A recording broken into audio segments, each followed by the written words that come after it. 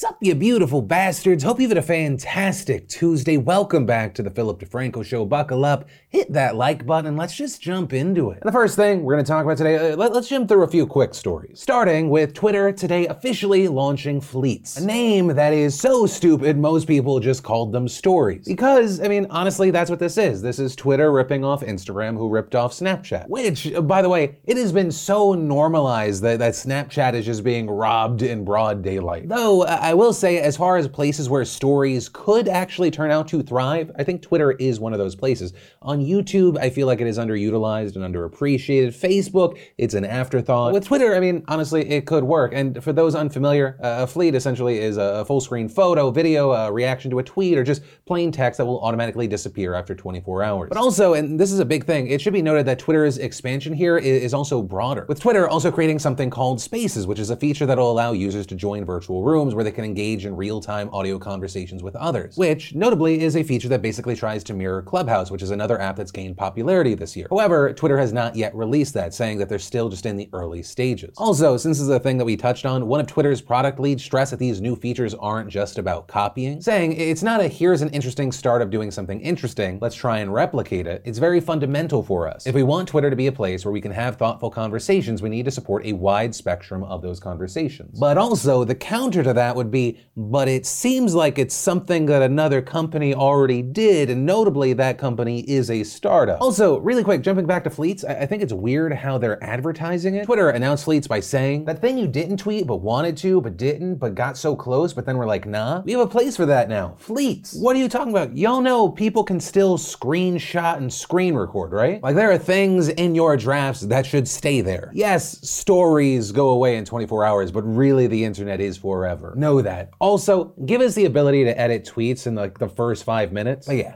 Moving on. Then we have a quickie story that kind of brings us to the end of something that we've ended up talking about over the past year, with that being the Taylor Swift-Scooter Braun feud that essentially deals with hundreds of millions of dollars. To simplify it, if this is your first time, Scooter Braun purchased Big Machine label group back in June of 2019, meaning Scooter got a hold of the master rights to Taylor Swift's first 6 albums, which she recorded before signing with Universal Music back in 2018. Taylor Swift at that time called it her worst case scenario, calling him the definition of toxic male privilege in our industry, going on to describe him as a bully, and she was very upset about the idea that he could own her life's work and earn revenue from her music as people continue to stream it, sample it, or use it in film and television. But now, the news that we've gotten in the last day is that Scooter actually sold the master rights that he had to all of her music, selling them to an investment fund named Shamrock Holdings, and while we don't know the specifics of the worth of the deal, it is believed to be north of $300 million, with some insiders saying that it could actually be as high as $450 million when certain earnbacks are factored in, which, if accurate, would be a huge win for Scooter Braun since he bought the entire record label for about $300 million. Right? And that's a label that still has a pretty solid roster of clients like Sheryl Crow, Rascal Flatts, Lady A. Now, with all this, as far as Taylor Swift's response, she actually released a lengthy statement saying she had been actively trying to regain ownership of her music, saying she had her team try to enter negotiations with Scooter, but saying Scooter's team wanted me to sign an ironclad NDA stating I would never say another word about Scooter Braun unless it was positive. And this, she said, all before we could even look at the financial records of Big Machine Label Group, which is always the first step in a purchase of this nature, with her saying that her legal team said this is absolutely not normal, and saying they've never seen an NDA like this presented unless it was to silence an assault accuser by paying them off, and going on to say he would never even quote my team a price. These master recordings were never for sale to me. She also went on to say that Shamrock Holdings let her know when they had bought her music, also saying they apparently wanted to let her know before the sale was final, but Scooter Braun actually required them to make no contact with her, otherwise the deal was off. Also saying she was hopeful about potentially having a now partnership with Shamrock, but after communicating with them, she learned that under the terms of the deal, Scooter would continue to make a profit off of her old catalog of music. And since that was the case, Taylor Swift was essentially like, and so for those reasons, I'm out. Officially announcing that she had already started re-recording her music. And she explained that in a letter to Shamrock, which she also shared online, saying, I know this will diminish the value of my old masters, but I hope you will understand that this is my only way of regaining the sense of pride I once had when hearing songs from my first 6 albums, and also allowing my fans to listen to those albums without feelings of guilt for benefiting Scooter. And Shamrock Holdings then actually released a statement that was very nice. And ultimately, that is where we are now, but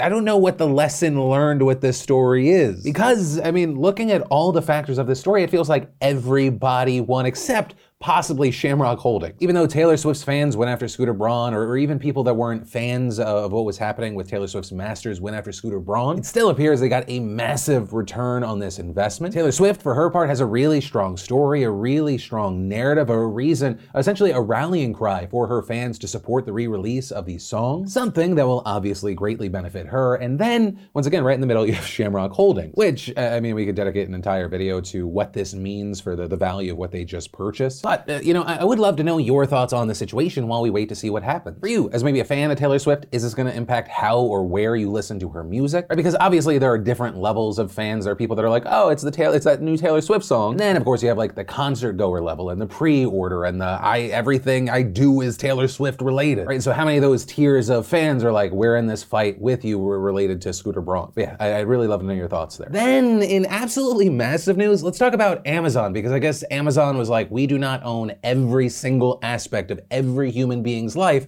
Let's keep working on that. Which is why today we saw Amazon announcing Amazon Pharmacy, their jump into the pharmaceutical industry. So, what is this? Well, right off the bat, this will allow Amazon customers in most of the United States to order prescription medication to their homes. And yes, for you Amazon Prime members, that also means free delivery. And in fact, according to Amazon, it also means savings on medications for Prime members, up to 80% for generic drugs and up to 40% for brand name drugs. With those savings coming even if you do not have insurance. And as far as insurance, Amazon says that it will accept most forms. With Amazon also going a step further by saying, before checking out, customers can compare their insurance copay, the price without insurance, or the available savings with the new Prime prescription savings benefit to choose their lowest price option. And as far as the rollout, like I said, most of the United States, 45 states will have initial access, with Hawaii, Illinois, Kentucky, Louisiana, and Minnesota being the only states Amazon says that it cannot deliver medicine to at this point, though they did say that they expect to eventually serve those states. Now, with all this, doctors will also be able to directly send prescriptions to Amazon Pharmacy, and there, Amazon says it has the tools in place to verify that a physician actually ordered a prescription, which is to be expected. I mean, this is a new system, so there's likely going to be a heavy emphasis on stamping out fraud. Alongside that, Amazon said that it'll deliver a mix of medication, everything from birth control to insulin, steroid creams to metformin, though they did say they will not be delivering Schedule II controlled medications, right? Things like opioids. Also, in addition to having doctors send prescriptions to Amazon, patients will also be able to request transfers from their existing retailer, whether it be CVS, Walgreens, Rite Aid, etc., which is also probably the reason that we saw stocks for those companies falling this morning. You know, if you're CVS or Walgreens, this is a nightmare. We're in the middle of a pandemic, and Amazon, which is already pretty much the hub for almost everything else, was like, that looks pretty cool, I'll have some of that too. And meanwhile, CVS and Walgreens are like, but that's our whole thing though. And as far as my opinion here, if this can kind of shake up the pharmaceutical industry, if this can offer cheaper and more accessible options for people, I think in general this is a great idea. Is there always a concern with a company as massive as Amazon, since it seemingly mirrors like the big bad corporation in any kind of science fiction horror thing? But as far as your thoughts here, are you excited for this? Do you plan to use it? Yes, no, maybe so? Do you like that just one site can handle all of these things? Or, you know, does that concern you? And then let's talk about student loans and student loan forgiveness, which has actually turned out to be a very divisive topic as of late. Right, as President-elect Joe Biden's inauguration inches closer and closer, this has been a topic coming up more and more. And in fact, yesterday we saw Biden giving a press conference about the economy, and when he was asked if student loan debt figured into his plans and if he would take executive action, Biden said, "It does figure in my plan. I've laid out in detail. For example, the legislation passed by the Democratic House calls for immediate $10,000 forgiveness of student loans. It's holding people up. They're in real trouble.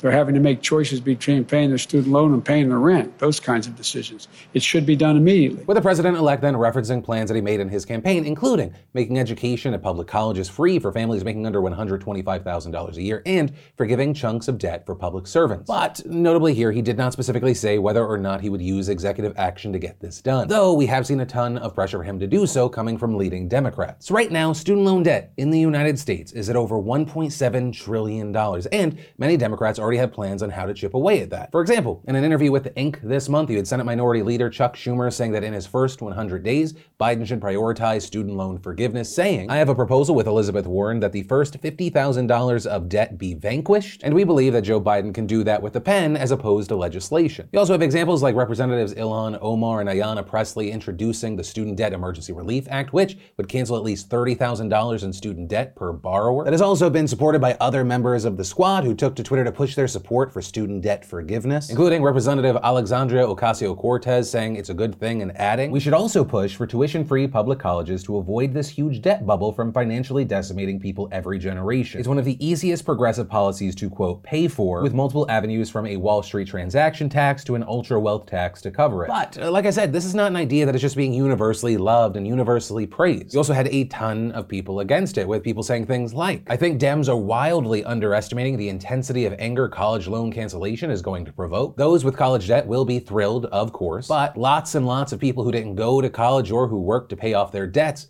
gonna be bad. And because that argument kept popping up over and over, we saw the likes of AOC chiming in on Twitter saying things were bad for me, so they should stay bad for everyone else is not a good argument against debt cancellation, student, medical, or otherwise. It also wasn't just politicians. You had people like Kumail Nanjiani saying, it took me over 10 years to pay back my student loans. I would be thrilled if fewer people had to live with that stress. You also had others bringing up the economic hardships many are facing during the coronavirus, saying things like, canceling student loan debt doesn't just help those in debt, it frees many of them up to help stimulate a struggling economy during the pandemic. And actually, that last note is something I want to look at more. Because while I, Kumail Nanjiani, politician A, B, can have whatever opinion on this, what do the actual experts think? And while looking into this, I found that back in August, Forbes actually talked to a group of financial experts about the nuances of student loan forgiveness, with people like entrepreneur David Gokhshtein saying there are merits. If debtors currently struggling to make their student loan payments have increased available income, that money will be spent in other places. This could create an increase in home loans, small business startups, tourism, and general retail purchase increases. Though perhaps this should be on a case-by-case basis or through a qualified enrollment program. With others like Sam Singh, founder of CFO Base, saying, student loan debt hinders the start of a promising career. Many potential entrepreneurs put their spirit on hold for a corporate job based on salary to pay the debt, while turning down offers from small businesses with less of a budget. This creates more failed startups and hurts our gross domestic product. But at the same time, you also had others arguing there might be other solutions, including interest-free loans or increasing financial literacy among young people, right? Seeing as many accept these student loans when they're a teenager before they have any idea of what it really means for them down the line. Others also thinking that debt forgiveness will not fix the actual problem, which is how expensive college tuition has become, with people like Matthew Coupland of Midwest Financial Group also saying that forgiveness opens up Pandora's box with regards to many questions. Who gets it canceled? What about those who made sacrifices and saved for this expense? Does it devalue the importance of the experience? Would students take it less seriously? And, regarding this topic, as far as my opinion here, and once again, keep in mind, like many of the people speaking on this issue, I am not an expert in this avenue, but where I'll start here is with the question of, does it devalue the importance of the experience? If that is in reference to being in debt, getting loans to pay for college, in my opinion, no. And I say this as someone that was in student debt. I was on the receiving end of those aggressive, predatory phone calls. That constant stressor and reminder that, hey, you're underwater, you may never get up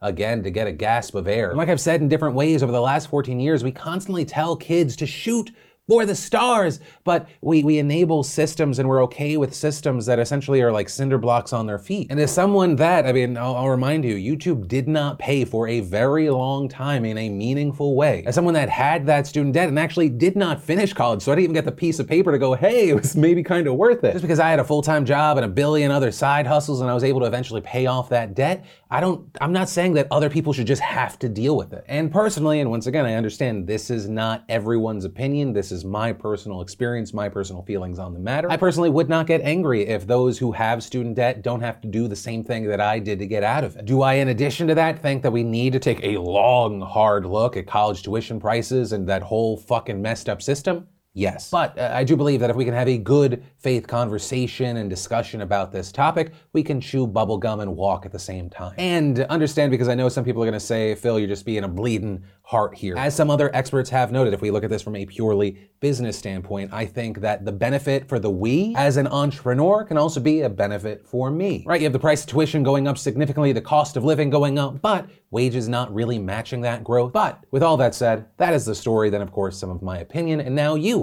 I pass the question off to you. What are your thoughts here? Also, I know that we have a huge chunk of 18 to 38-year-olds watching. What is your student debt situation? Also, how does that factor into your opinion here? And that is where I'm going to end today's show. As always, thank you for being a part of my daily dives into the news. Also, if you're new here, you want to join the family, hit that subscribe button, and hey, maybe even text me something at 813-213-4423. It's the easiest way for me to communicate with you beautiful bastards, as well as give you updates and notifications. But with that said, of course, as always, my name's Philip DeFranco. You've just been filled in. I love yo faces, and I'll see you tomorrow.